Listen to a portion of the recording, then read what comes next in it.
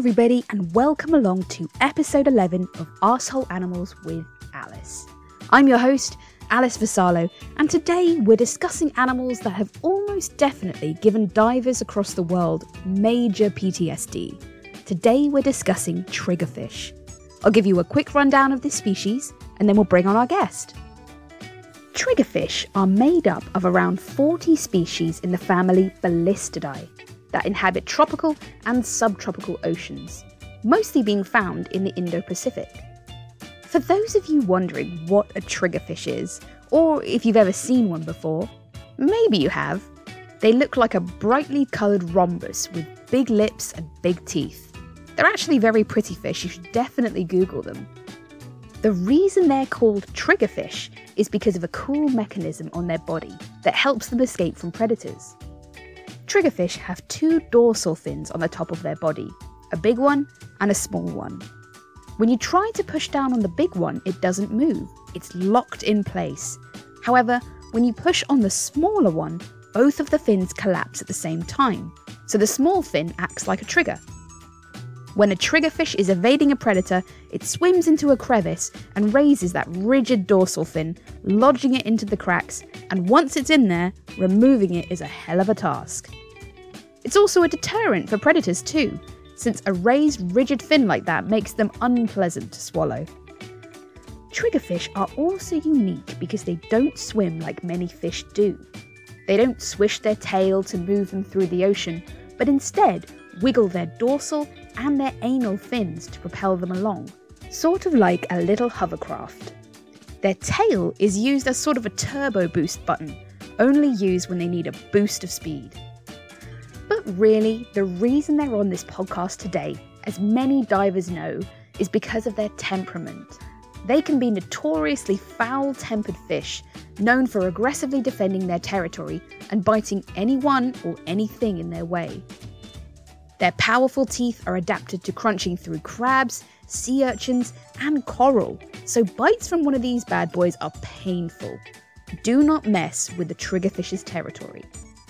So now that you're all clued up about triggerfish, let's bring on our guest. Brilliant, and now it's time for me to introduce my amazing guest. She's a conservation biologist, wildlife photographer, and wildlife content creator. The amazing Kate Sheridan is here. Thank you so much for joining me, Kate. Oh, thank you for having me. I'm so excited to talk to you about triggerfish today because when we were discussing about arsehole species and you suggested triggerfish, I was like, I have never heard of this animal. And the more and more I've done research about it, the more and more I think they're just incredible and sassy and smart. So excited to talk about them today. Yeah, I think it's going to be an interesting one. I think with triggerfish, if you hear the title of the podcast and then you hear triggerfish, it's almost like, if you know, you know, because people who've had experience with this animal will be like, yeah, they're an arsehole. And people who've never heard of them won't know anything about them. So I feel like everyone will split into one of those two camps. It's a win-win sort of situation. Would you say it's fair to say that most divers who have had experiences with triggerfish have sort of mild PTSD from encounters with one? Yeah, definitely. I mean, it's something that people recognize straight away and they say, oh, this fish, I've been bitten or I've been chased or I've had this encounter or I've watched this happen to this person. So oh my gosh. It's definitely, it's not something you forget in a hurry. Oh my gosh, that's amazing. I suppose it helps that they're just such amazing colors and so bright and so easily recognizable as well. So I imagine under the water you're like, oh god, there it is amongst all of the chaos. Well, there's so many different species, and some of them are not arseholes. Some of them are quite docile. But the main one I think of as being an arsehole is the Titan triggerfish. But there's another species that's very similar looking. So the Titans are one of the biggest ones. They're quite orange, so they're like primary color. And there's another one called the yellow margin, which is a similar size but more kind of yellow and grey. But if you don't know the species well and you're not used to them, they look very similar. And the yellow margins are pretty aggressive, but they're not as aggressive as the Titans. They're more likely to chase you, less likely to bite you. So I think all triggerfish kind of get lumped together because of the behavior of primarily the Titans. But all of them are pretty feisty. They're all they're territorial is the kind of ecological way to put it. Yeah, that's very diplomatic. They're just territorial. Yes. I mean, yeah, that's the exact sort of diplomacy we expect because we're animal fans and we love them and we can call out arsehole behavior, but we can also explain why they do this arsehole behavior. So I'll start off, Kate, by asking the question that I ask everybody on this podcast when they come on, which is what animal do you think of in general, doesn't have to be in the sea, when you think of the word arsehole? Well, the first one I thought of was obviously the triggerfish, but that's just because it's very related to what I do now. So at the moment, I'm working in coral restoration in the Maldives. So I deal with this animal every day. So it's very much in my periphery. So it was kind of the first thing I thought of. But I was then thinking about it more and I was like, gosh, I've had so many encounters with animals where they've just been arseholes.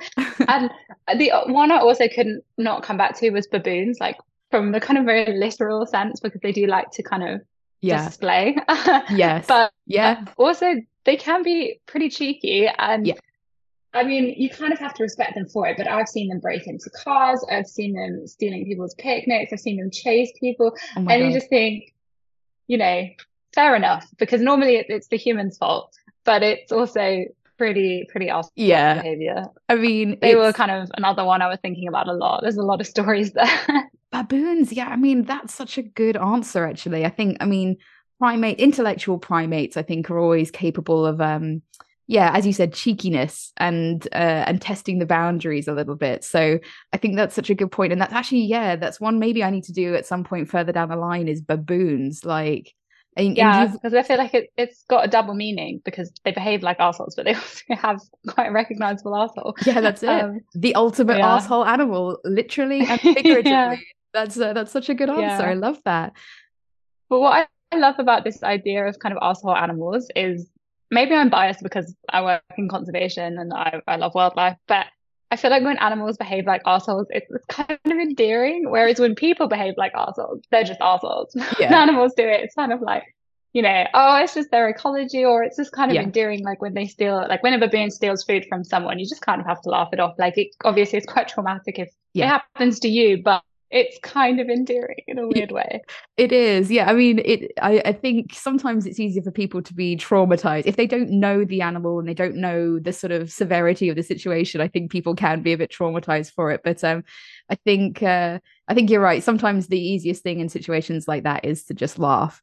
I mean, there's a whole there's a whole sort of online community, at least on Reddit. It's called, there's a little forum called Animals Being Jerks. And it's literally just videos of animals, you know, doing what we call as humans, like, you know, jerk-like behavior. And whether or not they're doing it because of their own reasons, like their own behavior, their own sort of, you know, motivations, or it just seems like they're doing it for malice. These videos are popular, really, I think, because I think there's a sort of perverse part of us that like when animals can also be jerks, like as well as us. I think we like seeing animals display almost human behaviors. I think there's something anthropomorphic that we really enjoy about it. But I think the line, I guess, of where you would call an animal an arsehole is how kind of severe it is, because the main reason we're talking about triggerfish is they have a tendency to chase people and bite people if they're defending their nest, which I think we'll talk a bit more about. But a triggerfish biting you is very different to a shark biting you. Let's say like a large shark biting you. So like I would say when you get bitten by a triggerfish, the triggerfish is being an arsehole. But if you get bitten by a shark's not being an arsehole. That's a separate thing. I think almost the level of danger and the severity is where that line is. And sometimes animals, you know, baboons are kind of walk the line, because most of the time they're kind of smart enough not to put people in sort of life-threatening situations where it's obviously that dangerous and it stops being funny. But when it's sort of no harm, no foul at the end of the day, but the animal sort of ruined your day. That's it. You can laugh about it. That's such a good point, actually. The term arsehole can be labeled to an animal sort of depending on the severity of it. That's such a good point. Actually, not one that I've made or thought about or discussed with any of the previous podcast guests that I've had on. You know, we label our animals arseholes because of behavior that we perceive to be arsehole behavior in our society. and it doesn't necessarily fit what they feel. But that's such a good point. Yeah, I mean, it's arsehole is just like, it's a little inconvenience, isn't it? It's like, yeah, getting your sandwich stolen or getting a nip from a fish or anything like that. When it gets more into like crazy dangerous territory, it's less about them being an arsehole. That's such a good point. Yeah, I think it stops being, it's the line of where you can laugh on versus where you can't laugh.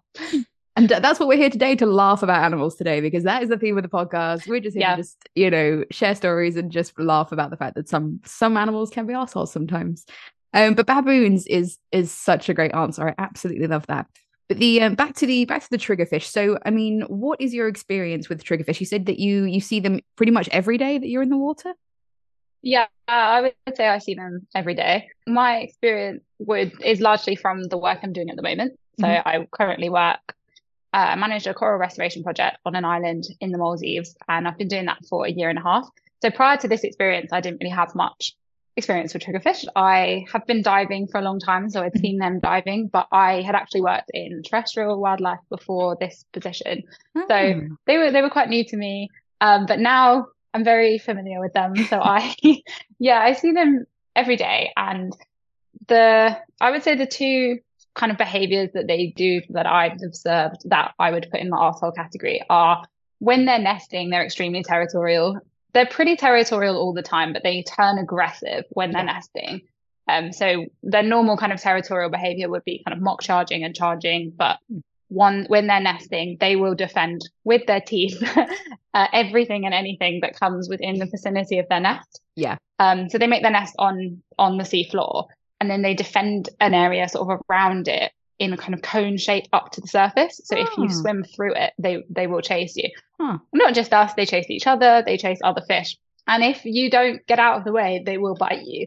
And the point, I think, as well, where they really become arseholes compared to other fish, is that they will keep biting you until you leave, but they don't really give you an opportunity to leave. So they'll bite, and then they'll just keep going, and they'll just keep going, and you have to just get out of their way. So we always say I'd always advise to other people, if you see one charge you, swim perpendicular as fast as you can, because if you don't know where the nest is, you don't know where that perimeter is. So just turn 90 degrees from where you are and just swim as fast as you can, and try and get your fins between you and the fish. Because a lot of videos of divers in particular, they bite the fins, they bite regulators, they bite tanks, like they'll just bite. So there's that. That's good advice. And their bite is pretty painful compared to another fish. They have sort of dog-like teeth. They do have like proper teeth, and they bite and they clamp. So they don't just nip, they do clamp for like a couple seconds and then they let go. So they do kind of leave a bit of a bruise. Sometimes they can break the skin. So it's not a little nip from a fish. It is actually quite painful. And it's also their facial expression. This is quite a common characteristic of most fish, is that they just look incredibly grumpy. So they look so angry with you. And that is us anthropomorphizing. That is just the way their face is laid out. You look like you've done the absolute worst possible thing you could have done, and they're so angry with you. So it's just really scary. And they're quite, for a reef fish, they're not small. They're about the size of a human head. But they're quite like laterally compressed. They're quite flat. Yeah, sure. But in terms of length, they're kind of like the size of a human head, I would say. So a lot smaller than us, but it's pretty scary when it's coming at you fast. But this only happens when they're nesting. The rest of the time, they can be a bit territorial, they can be a bit curious, but they don't really chase or bite you. So it's only kind of a set period of time. So you are pretty unlucky to have this happen. I mean, it's happened to me, but it's bound to happen to me because I go in the water every single day. But if you're someone who kind of occasionally dives, occasionally snorkels, you're pretty unlucky to actually be bitten. But another thing they do that's, I think, pretty annoying, but again, this is specific probably to me, is they break coral colonies up. And this, again, is just part of their behavior. So they like to eat crabs. And I think the main reason that they break up coral is to eat the crabs. And this is why actually they have these quite sharp teeth. So they have the teeth so they can break the coral and so that they can eat crabs, because obviously crabs have their shells. And for me, as someone who actively restores coral. Yeah, exactly. Sometimes we've just planted a new colony. Oh, We go back the next day and it's just been completely destroyed. And no. you try not to get annoyed because this is part of the ecosystem. This is Yeah. normal behavior. And actually it's a good thing to have triggerfish around because they do help with regeneration and, Yeah. it's part of the ecosystem. We're not just restoring the corals for the other fish, restoring them for the triggerfish as well. Sure. But it's a little bit disheartening when they just destroy everything that Yeah, you're we've like, spent. God damn it. However, Like in the yeah, next day, just oh God, bloody triggerfish. exactly. And we recently did a relocation. So we relocated mature coral colonies. So most of the restoration work we do is propagation. So we take small pieces of coral, we propagate them to they Yeah. grow then in their own time. But we recently did a relocation from an island that was threatened from land reclamation. So they were extending the island, which just destroys the reef. So we Oh. brought the corals here. But these were mature colonies already. They had all their branches, and a whole bunch of them just got destroyed straight away by these triggerfish. And they have calmed down. I think they were maybe establishing territory. I'm not really sure Right, what they were doing. right. That was a bit annoying. But to someone who's not a coral biologist, that's just neither here nor there. Yeah, of But course. for me, it was a bit annoying. So I'd say most people will, when they hear us talking about triggerfish as an arsehole, they'll be thinking more about nesting and biting and chasing. But they also have a tendency to destroy all my hard work. Yeah, exactly. My person. And how long does it take for coral to grow to a place where you can kind of move it as well? What's the growth sort of cycle of coral? It depends on the species. So we Mm. mostly use for propagation Acropora, which is a genus of coral. It's the most species-rich genus of coral, and it's Ah, a stony coral. And they grow sort of 10 to 15 centimeters a year. yeah. So we'll take small fragments, sort of like index finger size, Okay. and they'll grow a few centimeters a year. It's not exactly linear. It'll be exponential because eventually they get limited by space. But if Right. they weren't limited by space, they would just keep growing and keep growing and keep growing. Because that takes a long So time to grow like a tiny yeah, amount, and this triggerfish just it comes does in take as a just long like, time. screw you guys, Yeah, I'm just gonna root around for crabs in here. Oh, yeah, yeah, that's yeah. Sometimes they'll just destroy a section, but sometimes they just take every oh single branch off. my God. And sometimes the corals can survive this. I mean, it is part of the natural ecosystem, so they are sort of geared up for this. But if you have a big hole, if they break off the branches that when you break off a branch of coral, you do expose the skeleton. So Yeah. when we propagate and we take small pieces, we only take one or maximum two per colony. Because if you Right. leave lots of these exposed skeletons, you make the colony more vulnerable to diseases and more vulnerable to triggerfish because they have more space to get in to destroy Yeah. it. So when the triggerfish come, they just take everything. And sometimes the corals survive, sometimes they just grow over pretty fast and they'll start regrowing those branches. It's not a problem. But Yeah. sometimes they can be more vulnerable to disease from being so exposed. And then Oh we my God. lose that colony or a section of that colony. And So that's a bit annoying. this is fascinating though, because I mean, I'm getting like a great, picture of coral restoration and all of the work that goes into that, because that's that's a gap really in my knowledge, working with mostly animals on the land and the skies if I work with birds. But so this is really, really fascinating stuff. But I can't imagine how you guys must feel like going back in the water and being like, God damn it. Like bloody Yeah. triggerfish has been here overnight. But I'm going to ask you a difficult question, Kate. I'm going to ask you what you actually love about this species. I know you said some arsehole behaviors. What do you like about triggerfish?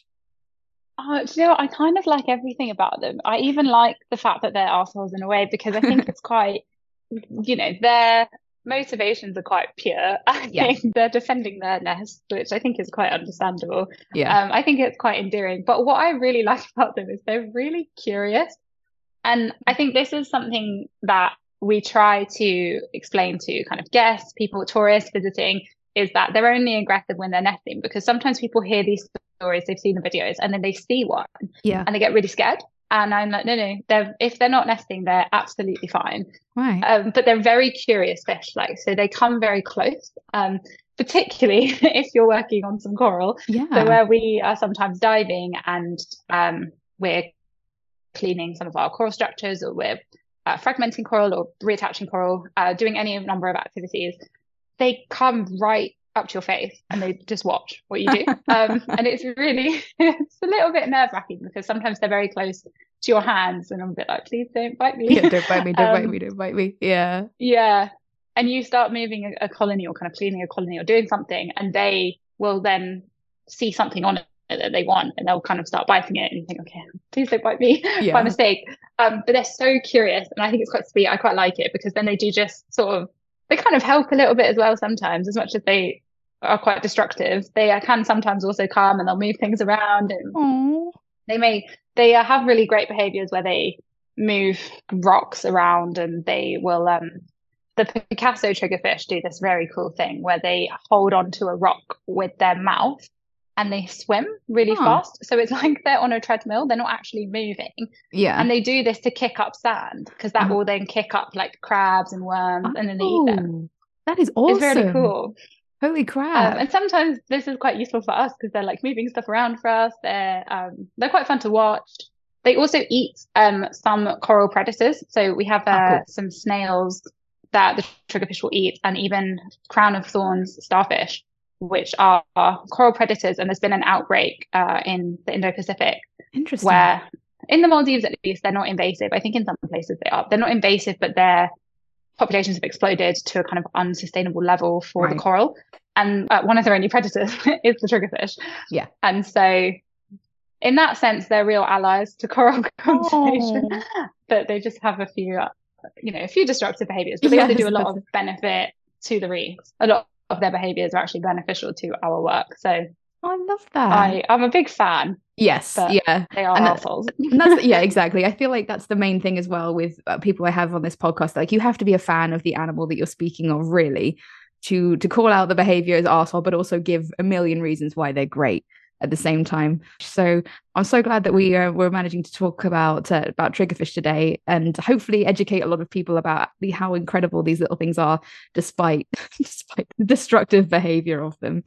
I think after we come back from the break, Kate, this is going to be a really interesting one because I'm going to ask you to help me rate them on a scale of 1 to 5 of how much of an arsehole they can be. It's the arsehole rating section, which, until I find a better name for it, that's what it's going to be called. It sounds really dodgy, but it's clean, I promise. But we're going to rate them on a scale of 1 to 5 of how much of an arsehole they can be. Are you ready? Yes, I think I'm ready. Bring it on. Right, so we'll be right back, guys. Stay with us.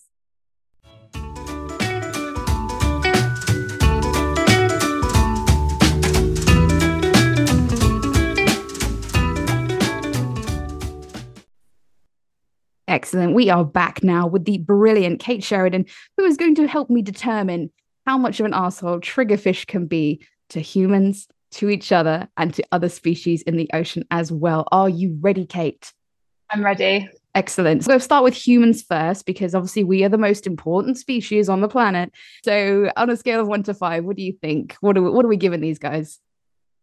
Well, I think we've got to rate them pretty low because they are only arseholes when, really, if we're talking about most people and not just coral biologists, they're only really arseholes when they're nesting. Yeah. And this is something that I struggled to find kind of detailed research on. Because I should say, I mean, I'm not a triggerfish expert. I work with coral, but as I mentioned before, I've worked with a wide variety of taxa in my career. So I know more about coral than I do about triggerfish. But there seemed to be a lacking in the literature about when they nest, how long they nest for. But my understanding is it's once or maybe twice a year, and it's not for a particularly long time. Typically when we've observed nests, it's maximum been sort of 10 days to maybe 2 weeks, but often it's actually a lot shorter than that. I know that in the Maldives, it's sort of March, April time, which coincides with the change of the season. I think the Great Barrier Reef, it's more like December time. If you're wondering. Yeah, exactly. I've got a trip planned to keep an eye out.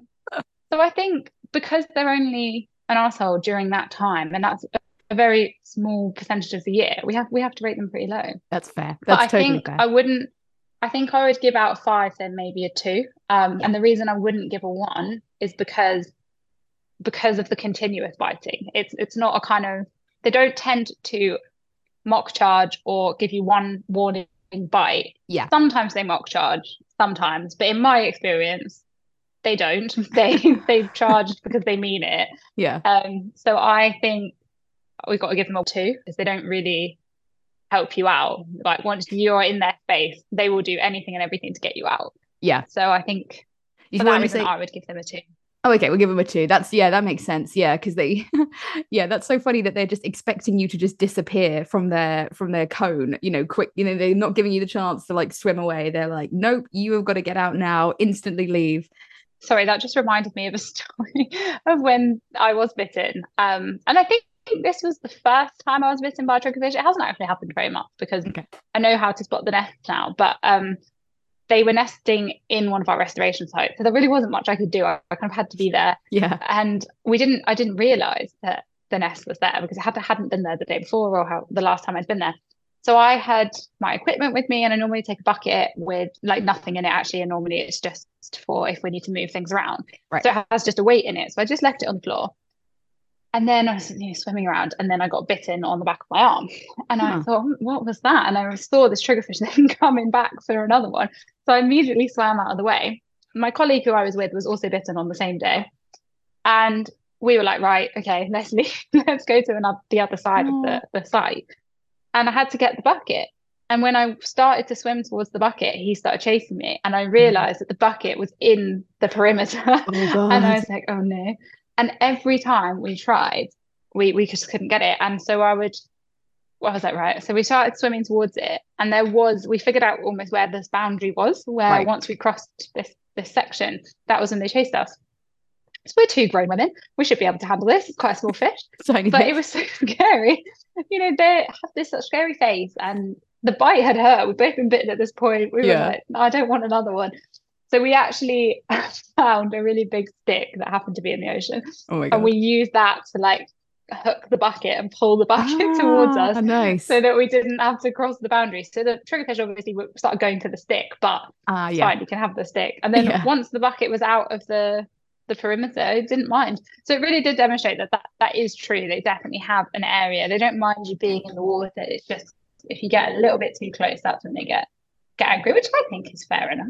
Yeah, that's so funny that it's literally like it crossed one little line and it's like, oh no, now I'm going to go for you. That's so funny. It's like it literally has like a boundary in its head. I love that.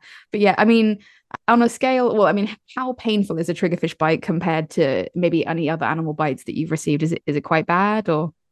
I've heard people compare it to a dog bite, but I think dogs would be worse. Yeah, that's crazy. I think a dog would be worse. I think the reason it's slightly worse than other fish is because they don't let go straight away. Most fish will just nip and it's sort of like ping and then done.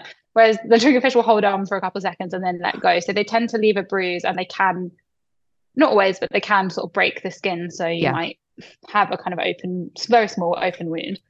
It's not too bad. It's definitely not as bad as I mean, I've never been bitten by a dog, but I don't think it would be as I feel like that'd be crazy. So we're going to go for a 2 for how much of an arsehole they are to humans. What do you think about arseholes to each other? I think they're probably less of an arsehole to each other. I do see they'll defend their nest from anything and everything. So they will chase other triggerfish out of the nest and they will chase other fish.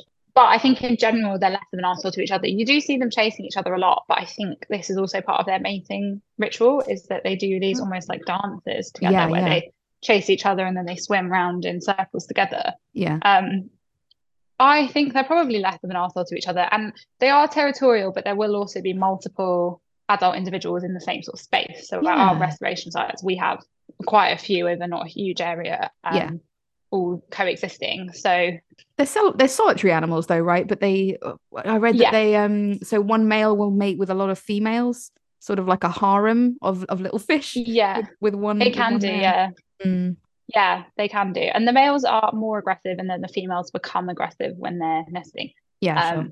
But I think they're probably slightly less aggressive to each other than they are to everyone else. So maybe a 2 again, maybe like a 1.5. We can give them a 1.5. I'll allow it. Okay. Yeah, because I think a 1. Is it between 1 and 5 or 0 and 5? But you can give whatever you can give a 1.4 or 1.6 if you want. I don't know. Like it's fine. I think between a 1 and a 2 because they're less than humans, but not nothing. Yeah, sure. So yeah, let's go 1.5 then. I think that's a good answer. And finally, I mean, how much of an arsehole are they to other species around them? Probably counting coral to this, right? Like, yeah, gosh, it probably depends. I mean, if they, because they are a predatory fish, so they are probably not great to the prey. The prey probably would rate them pretty high. They, as I said, they'll chase when they're nesting. They will chase everything. Things much bigger than them. They're a very shallow water species, so they don't have to deal with really like the bigger sharks. But they deal with things like black tip reef sharks, which can be 1.5, 1.6 meters long. I think again, most of the time they're okay. If you're the prey species or your coral colony being destroyed, probably a 4. If you're a black tip reef shark, probably a 1. But then they're also friends to coral because they do eat a lot of coral predators. They do kind of help with regeneration. I mean, coral, the propagation we do through for restoration purposes is kind of mimicking a natural process. So when coral fragments coral branches are broken off, they can, if they land in an appropriate place, they can just start growing as a new colony where they land. And that's kind of how propagation is able to work. The fact that a new branch, they just have to be kind of stable and in an appropriate place. So triggerfish can be a big enabler in that process. So I'm going to say a 3. Maybe a 1. Oh yeah, you were going to say a 3. Well, I was going to try and put it in the middle.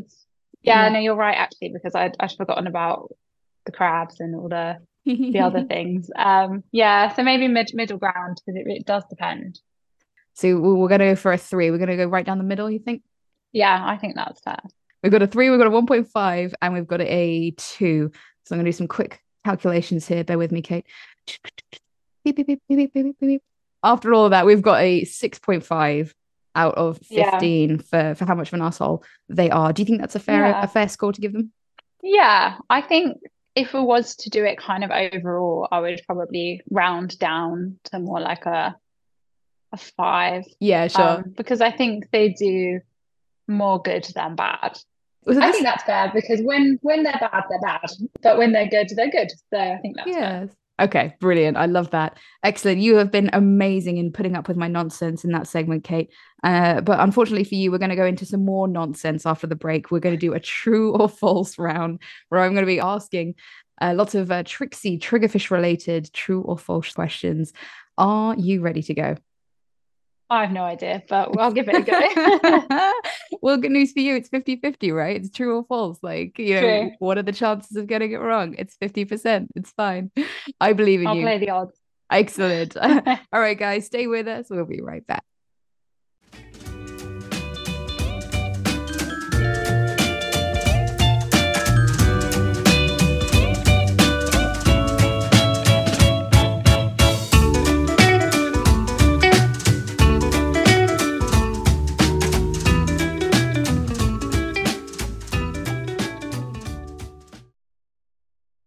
Excellent. We are back now with the incredible Kate Sheridan, who is going to be putting up with more of my nonsense today and is going to be answering some of my tricksy true or false questions that I carefully curate at home late at night on my laptop, laughing to myself, thinking, ha ha ha, she'll never get any of these. No, I'm kidding. You're going to be great today, Kate. I'm bigging it up as a sort of intimidation tactic, but really, I think you'll be absolutely fine. Yeah, let's see. Well, I mean, I was saying this on my last episode. We did have one guest that got 0 out of 5, the amazing Jungle Jordan, and I think you'll be absolutely fine. Though these aren't super hard, so excellent. We'll begin. Question number 1: Clown triggerfish teeth never stop growing. Is that true or false? I think that's true. You're going true? Yeah, I think so, because fish. I think most fish species, I might be wrong about this, never stop growing. You are right. It is true. That's like okay. Yeah.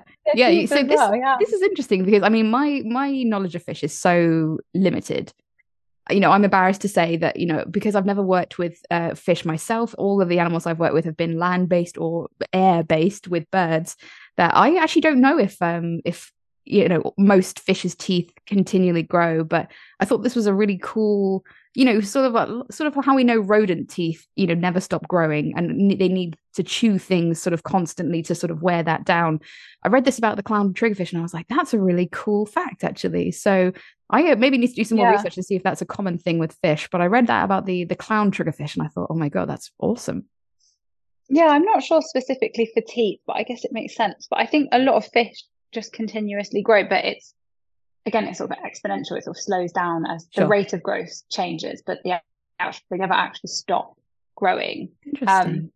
But yeah, no, you're absolutely right. It'll come to me. That is true though. Yeah. So I mean, I read that triggerfish have 8 teeth just at the front there, and then they have sort of 6 more on the top that are more sort of like little plates, rather than actual kind of chompers.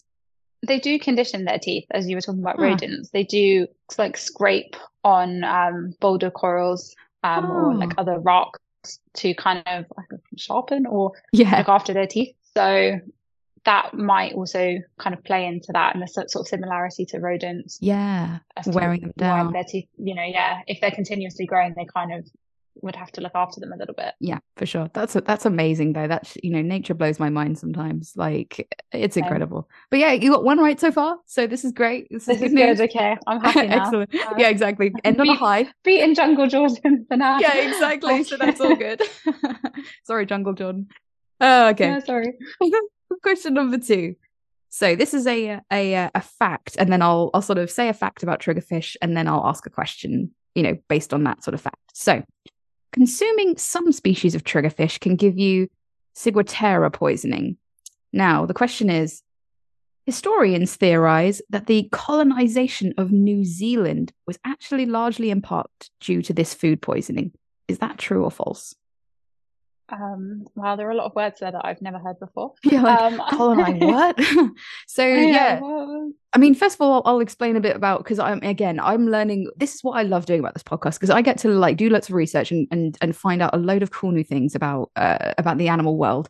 And ciguatera poisoning is I mean, do you know anything about that? Like, it's a type of food poisoning? No, it's all right. It's because it's only some species of triggerfish you can get this poisoning if you eat it.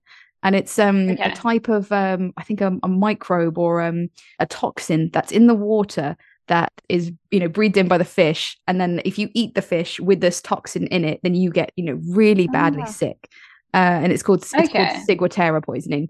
But my question is that do you think is it true or false that the colonization of New Zealand, so the founding sort of New Zealand, happened largely in part because of this poisoning? What do you think? Do you mean like human colonization, of like when humans, like Homo sapiens, first landed in New Zealand? Yeah. Yeah, because I'm wondering if you get triggerfish in New Zealand, because you would in Australia, because of we have a lot of reefs there. But New Zealand's quite far south, so I've never been to New Zealand, so I don't know if there would be triggerfish, if they have enough kind of coral reefs, if they have triggerfish there. Yeah. It's almost such a ridiculous question that it kind of has to be true. But I feel like if it's not true, it's probably something very similar was related to the first colonization of New Zealand, like a different illness. But I think I'm going to say true. I hope it's true. It's true. Yeah, it's very true. Yeah, I was there. How did one lead to the other? So this is so interesting. So ciguatera poisoning, I can't speak to if there's any species of triggerfish in New Zealand. That I actually don't know. But ciguatera poisoning can happen in lots of different fish. Like, it's not specific. It's it's one thing that you can pick up if you eat certain species of triggerfish. But it's prevalent in a lot of different fish as well. And I was doing research, and I was like, what the hell is ciguatera poisoning? Doing some more research about it, I saw that there was some sort of historians / scientists that are theorizing that in Polynesia, the Polynesian people on the islands just outside of New Zealand, because they kept getting this food poisoning from the fish that they were eating, they were like, okay, screw it. The fish is now no longer eatable around where we are. We're going to branch out. We're going to go sail elsewhere and find out what the hell else is going on. So, and that's how they spread to New Zealand. So, wow. Yeah, that's amazing. Ciguatera, once you get it, it makes you quite sick for a while. I mean, it's the normal sort of food poisoning stuff. Apparently, it's, diarrhea, vomiting, nausea, and even things like itchiness as well. And there's no sort of cure for it. There's no sort of way to ease it. So you sort of just have to ride it out. And it's really, it's only gotten from reef fish, from consuming reef fish. So this theory that, people in Polynesia, and this is in like the 10th century. I mean, 10th to 14th century is when they think that these Polynesian people just left their islands, kind of like Moana, when they're searching for new islands at the end. There's like going out there and being like, you know what, the fish is bloody poisonous where we are now. We're getting sick from eating it. Like, let's just go find somewhere else. So I kind of love that. I love that. Yeah, I love the idea of like mixing history and science together. Long story short, you got that absolutely right. So you are amazing. 2 out of 5, baby. Excellent. Doing well. Go on to question number 3. The lagoon triggerfish is the state fish of Hawaii. Is that true or false? I think that's false. You think it's false? And weirdly, I could be wrong, but I was actually on the Wikipedia page like a few weeks ago of all the like official animals of each country. Oh, yeah. And so I was looking up the countries, like everyone's kind of official animal. And some countries have a fish, a national bird, a national mammal, a national reptile. Like they've really gone to town. They've like picked what makes sense. I don't think we've done any of that. We just have a tree, a flower, and we must have a bird. I feel like a bird. Robin. It must be the robin or something, right? Like, I would have thought it would be the robin. I would guess robin. If it's not the robin, then I think we should petition to change that. Yeah, exactly. But, I have a feeling that Hawaii had, I mean, obviously this was the USA, but I have a feeling that Hawaii was on there. I don't think that was their national fish. I feel like they had picked something a bit more extravagant, but I'm going to go false. You're absolutely right. Yeah, it is false. So yeah, it's actually, you know what, this is so funny. It's actually not the lagoon triggerfish, it's the reef triggerfish.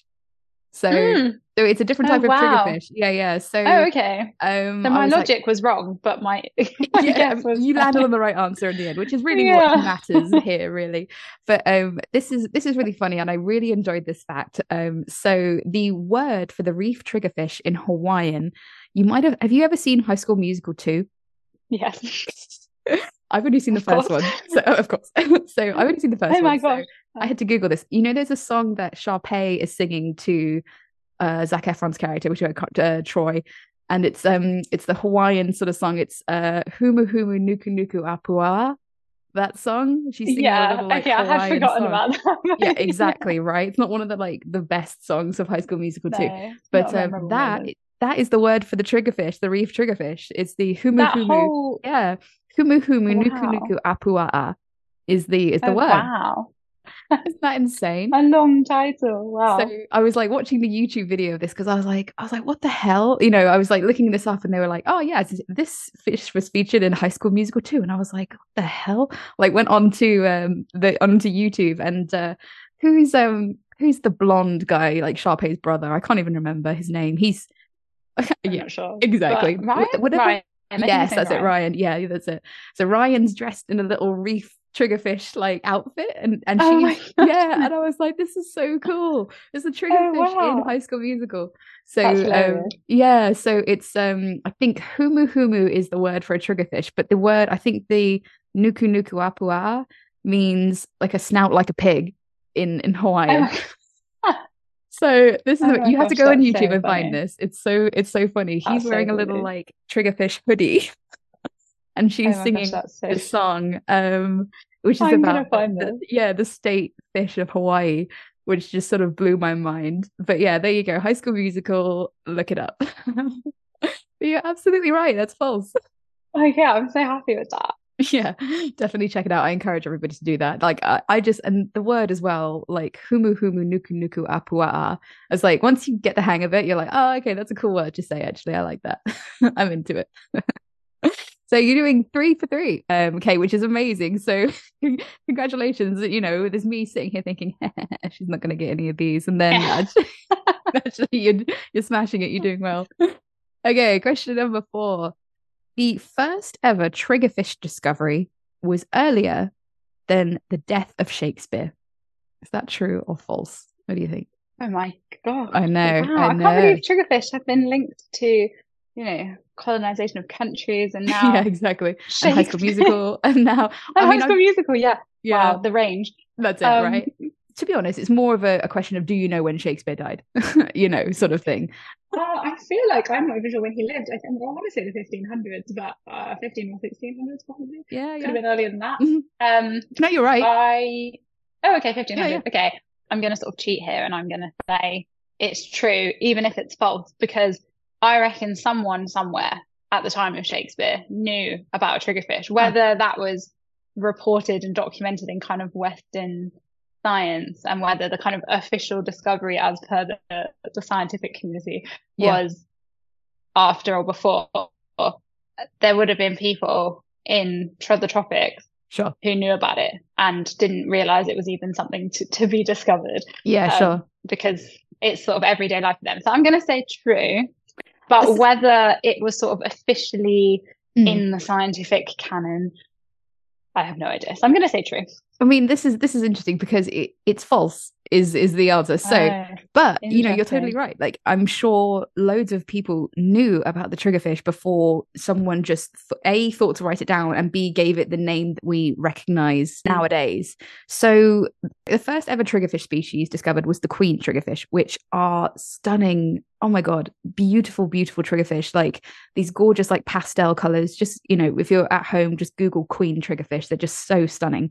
And they were discovered in 1758 by none other than everybody's friend Linnaeus.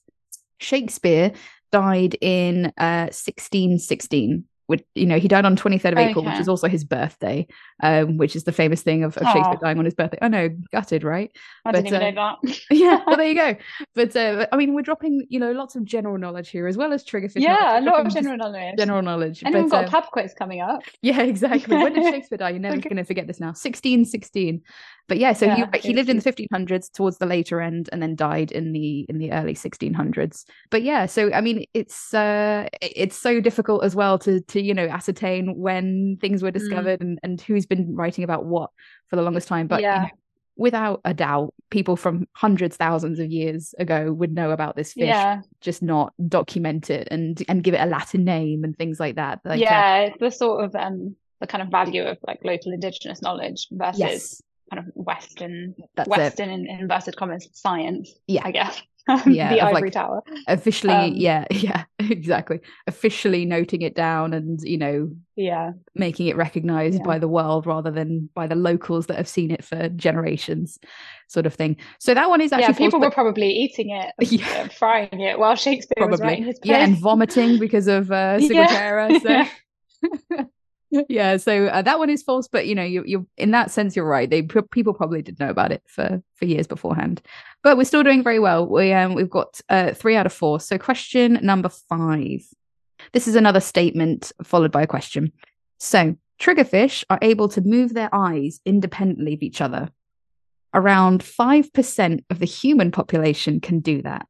Is that true or false? I don't think it's 5%. That seems like actually, it's like I was going to say that seems like a lot, but then I do know people who can move them, but can they see like act? I do know a lot of people who can kind of cross their eyes or move one of their eyes. Yeah, I've tried. I'm thinking maybe it's more than 5%. What do you think? You think it's? I think false. I think if it's a sort of people can also do this in the sort of same sort of mechanism. I feel like 5%. It's either definitely a lot more or definitely a lot less. Because 5% of 7 billion is a lot of people. True. Yeah, that is true. But unfortunately, this is true. This is true. Wow. Yeah. So it's between 5 and 8%. So saying around 5%. So the I mean it is quite low, I suppose. But what's cool about this podcast and why I love doing these and chatting to people like experts like yourself is I get to do lots of cool research. And apparently when you can move your eyes separately of each other, that's called a disconjugate movement or a disconjugate gaze. And obviously we know this from chameleons being able to move their eyes sort of separately. Mantis shrimp also do it as well. But humans actually have to sort of train themselves to do it, which I think is interesting. Like we 5 to 8% of humans can train themselves to like figure out their muscles enough to like move their eye separately. Because I mean, I can't do it. I've never been able to even cross my eyes, even doing the kind of the trick where you bring your finger close to your face. Oh, yeah. But I've always wondered if people who are doing that consciously, can they still see? I just kind of assume that because I know some people can also move, it's not just crossing their eyes, they can move one eye to the left or to the right. But I kind of assume when you're doing that eye isn't, kind of you can't see, because I can't imagine that our brain can compute seeing two different images almost at the same time, because it's not designed to do that. Whereas obviously with the mantis shrimp, my gosh, whole other topic. Incredible animals. Triggerfish, animals that have evolved with this mechanism, it's useful to them. They can actually use it. Whereas I'm like, can we actually see when I don't know. We have to get someone on who can do it. Yeah, that's it. Yeah. I mean, I feel like as well, because our eyes are forward facing and not the side of our heads, right? Like it's not Triggerfish, they're right on the side. That's it. And chameleons as well, like it serves them obviously to be looking out for predators or looking out for prey. Because our eyes are at the front of our heads, maybe we just don't need to do that. I mean, we can't see kind of behind us anyway. Why would we need to sort of see slightly in our peripheral vision a bit more? There's no use for it. Doesn't really seem super useful. But 5 to 8% of the population can train themselves to move their eyes independently, which is pretty cool. It's called disconjugate movement or a disconjugate gaze. There you go, dropping some science bombs today. There we go. Like not just Triggerfish learning today, guys. We're learning about a little bit of everything. Shakespeare. These pop quizzes just write themselves. Yeah, exactly, right? Yeah, absolutely. But actually 3 out of 5 is an amazing score, and you have beat a lot of my guests actually on here, so so congratulations. Well done. Yeah, Kate. I'll take it. I was hoping for 1, so I'll take 3. Yeah, you did better than half, which is amazing. But you absolutely smashed that round. Well done, Kate. So after we come back from the break, I think we're going to go into a little bit more of a serious topic, aren't we? We're going to discuss what you want people to know about triggerfish and their environment in our shout outs and PSA sections. So stay with us, guys. We will be right back. Our charity of the week this week isn't going to be focusing on triggerfish. They're doing okay in the wild. Some species are kept as pets in home aquariums, and others are even eaten. Instead, our charity this week is going to be focusing on coral and how important it is for our oceans. Today, I'm going to be talking to you about the coral planters. Now, most of us know that coral reefs are in trouble right now because of climate change and a rise in the ocean temperature. But why is coral important? Coral reefs are home to 1/4 of all marine life, which makes them one of the most diverse ecosystems on the planet. If our ocean temperatures rise by even 2 degrees, we lose 99% of all coral, and the many creatures inside lose their food source, their shelter, and their spawning grounds. Coral reefs provide food and resources for more than 500 million people in over 100 countries, and have a global economic value of $375 billion a year. Now, this is all sort of terrifying, but thankfully there are amazing people doing incredible work out there to help restore coral reefs. The Coral Planters are one of these wonderful organisations that are working hard to look after our ocean's health and try to undo the damage caused by climate change. Not only are they helping coral all across the world by undertaking multiple restoration projects, they also monitor the health of that coral once they've replanted it. Literal underwater doctors. Their mission sees them helping both underwater and in our classrooms as well, as they are passionately educating the younger generation about why coral reefs are essential to our survival as humans. And they could really use your help. If you'd like to get involved and help their vitally important work, you can symbolically buy some coral for them to plant, or adopt your own reef, which makes an excellent present for someone obsessed with the ocean. You can also donate to one of their many projects, including Reefscapers, that my guest today, Kate Sheridan, works for. These guys are out there doing their absolute best to help our underwater world, but they'll need as much help as they can get. If you've loved what you've learned about triggerfish and coral reefs today, you can visit their website at www.thecoralplanters.org. That's www.thecoralplanters.org, and help support those fighting one of the biggest and most looming threats to our planet today. Thank you.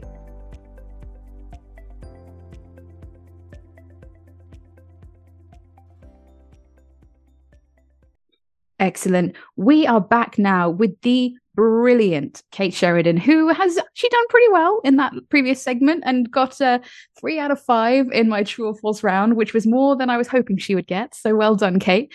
But now we're going to switch. I'm unbelievably proud. Yeah, I'm proud of you too. Well done. Yeah, because I definitely try and curate these to be a bit tricky, but hopefully we've learned some cool sort of fun pub quiz general knowledge today as well. So, but we're going to switch gears a little bit now. We're going to go into a little bit of our conservation message in our shout outs and PSA section, and I'll sort of leave it over to you, Kate. I'll ask you to sort of take the floor and talk to us about what you want us to know about triggerfish and their environment. What do you think?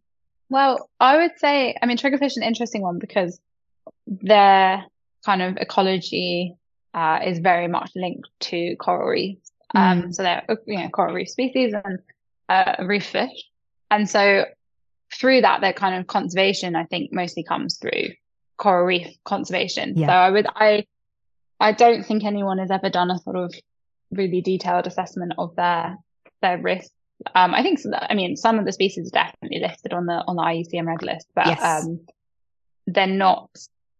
They are kind of the threats, I imagine, and as far as I know, are habitat loss, habitat destruction, which is all tied to threats related to coral. Yeah, and then they are caught. We've discussed people eating them. People do eat them, despite potential for poisoning. But they're not I don't think they're an overfished fish. I think a lot of the fishing related to them is still very much localized rather than industrialized. Sure. And it's more kind of handline fishing. Obviously my experience is primarily from the Maldives, and the Maldives actually is very tough on fishing regulations in terms of fishing gear. We don't have trawling in the Maldives. A lot of the fishing is net-based, and a lot of the local fishing is just handline fishing. Yeah. So there's a lot more kind of sustainable in that respect. Oh, that's great. Yeah, so some Maldivian people do eat triggerfish, but it's not as common as like grouper, snapper. Primarily, I would say that their threats and therefore their kind of conservation is, as I mentioned, tied to coral reefs. So coral reefs are under enormous pressure from human activity. The two kind of big threats in the Maldives and globally, well, the biggest threat globally is climate change. Coral reefs are incredibly vulnerable to climate change, and brief bit of coral biology, but corals have an algae that lives inside their tissue, which provides them with nutrients because this algae can photosynthesize, so it produces sugars, which provides corals with about 80% of their nutrients. They get the other 20% from feeding on zooplankton themselves, but they get a lot of their nutrients from algae. And what happens with increased temperatures or irradiance damage, so damage from the sun, is that it can damage the algae's photosynthetic system. Yeah. So they overproduce oxygen, and an overproduction of oxygen is toxic. So the algae essentially just becomes toxic, so the corals expel it from their tissue. And this phenomenon is coral bleaching, which I'm sure everyone has heard of. And the reason we call it bleaching is because without the algae, the coral skeleton is exposed, so they appear completely white. Yeah. And they can survive. A bleached coral is not a dead coral. A bleached coral is still alive, but it's dying, essentially. Yeah. Kind of put it in sort of layman's terms, I guess. They can survive 1 to 2 months. It depends on a variety of factors. But if you have prolonged periods of warming, then the coral will die. So a kind of 1 week of spiked temperatures, or a kind of a heat wave where you have spiked temperatures, you might end up with bleaching. But if the temperatures then drop back down because it was an anomaly, the algae will return and the coral will survive. But if you have prolonged periods of warming, then the coral will die. And what's happening with climate change is that we're having more intense and more frequent warming events. So we're having warming events more often, and they're warmer than they were before. Yeah, so that's it. That's what has led to mass mortality of coral reefs worldwide. So the Maldives has experienced 70 to 90% of coral decline in shallow water reefs. The Great Barrier Reef has been massively affected, which is the largest reef system in the world. But all across the tropics, coral reefs are in huge decline. And this is a big problem for overall ocean health, and therefore kind of planetary health. Yeah, exactly. And big problem for human beings because coral reefs are the most biodiverse ecosystem in the world, and they provide a billion people are reliant on the ocean for their food, but it's at least in the millions. And so 25% of all marine life is dependent on coral reefs. So it's a huge amount of our livelihood. So if we have a decline of coral reefs and we then see a subsequent decline in the fish species that are dependent on the reefs, that has knock-on effects for human. Triggerfish fall into that category. Yes. So all of that is basically to say the habitat of the triggerfish is massively under threat. Other threats include a quite specifically Maldivian problem is land construction, coastal construction. It is a problem elsewhere as well, but in the Maldives, a lot of islands are being developed, or new islands are being built for resorts to boost tourism. And this is just incredibly destructive to the reef environment and has a lot of obviously implications on water quality, etc. Yeah, of course. So habitat loss and habitat destruction is a big driver of threats to reef fish or species that are dependent on coral reefs. Which I think I don't think a lot of people really like comprehend in their day-to-day life, right? It's because it's not something they can see immediately with their own eyes, and we can see things like deforestation in trees and things like that. That's very in our sphere, but we're not really seeing like habitat loss and because of coral reefs just dying because of climate change is not on our field of scope really on a day-to-day basis unless you spend a lot of time in the water. A healthy ocean and an unhealthy ocean look exactly the same from the surface. Oh yeah, totally. And yeah. Unless you're looking at an oil slick or something that's very obviously a problem. Fish floating to the top. Yeah. And if you were to look at an area of bleached coral reef from a boat, you can't tell. And you could then be looking at the healthiest reef ever, and you can't tell from the surface. And so I do think it's out of a lot of people's, out of sight, out of mind. That's exactly it. Yeah. Rightly or wrongly, because you have to really see it. And once you see it, it's pretty intense. It is quite profound, quite obvious. But the great thing as well is that you see the resilience of nature so much as well when you look at a degraded coral reef, because there'll be maybe dead coral all around, but there's still fish. And then there'll be this one colony of coral that's still alive and still healthy, and it is full of fish, just full of fish. And it shouldn't be this hard. It's actually quite the solution is right there. So what I do, I work for a company called Reefscapers, who are a marine consultancy based in the Maldives. And Reefscapers uses propagation of coral as their primary restoration technique, as I mentioned. And our kind of founder and managing director kind of pioneered this technique of using coral frames, which is now widely used around the world. They pioneered that? Now it's widely used, outside of the Maldives as well. Yeah. And we have a kind of special technique that we use on our specific frames. And you just take a small piece of coral, you attach it, and then it will do what we call self-attach. So it will kind of spread. Because the way corals grow is they grow just like polyp by polyp. And they just grow a little bit at a time. And they'll then just grow and grow and grow. And they only are limited by space. Is there anything that people can sort of do to help this on a sort of a day-to-day basis? I know there's maybe things like coral-friendly sunscreen and things that people can wear if they dive and things like that. Is that sort of something that they can do to help? Yeah, definitely.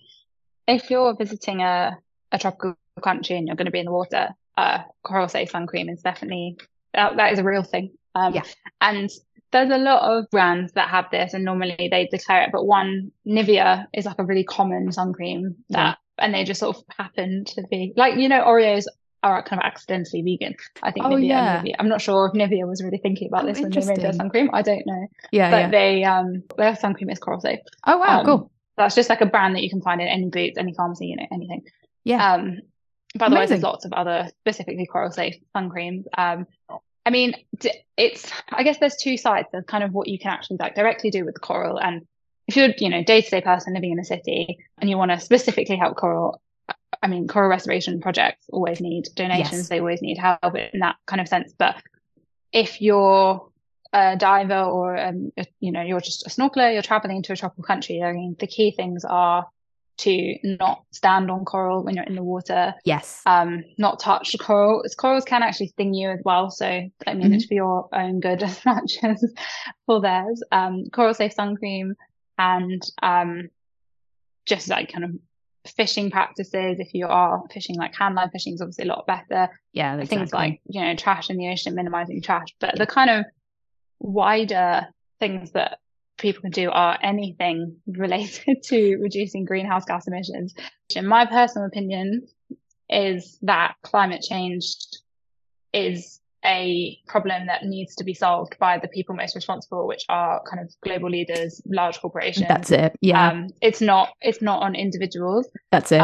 But therefore, I think as an individual, the most important thing you can do is use your vote and vote with your money and vote with your political vote. So vote for politicians that you actually think are going to prioritize climate action, and vote with your cash. Like, do not support companies that are known to be high polluters as much as you can. That's it. Without massively impacting your own life. Such a good point.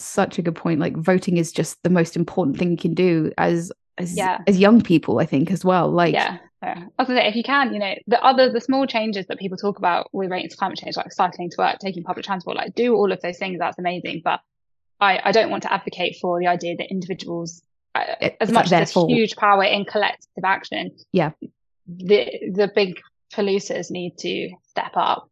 We can't take the weight of this problem on our shoulders as individuals. We have to pressure the people who have huge decision-making power. That's exactly it. And, I hate when magazines, articles come out and are pointing the finger at every single one of us in this day and age with a cost of living crisis and a climate crisis. And it says, you didn't recycle your can of whatever, this is your fault, sort of thing. Like they're just flipping the blame. I mean, there's obviously lots of things that we can do to help minimize, and to feel good about our contribution to the planet and what we're doing to help bit by bit and what we believe in.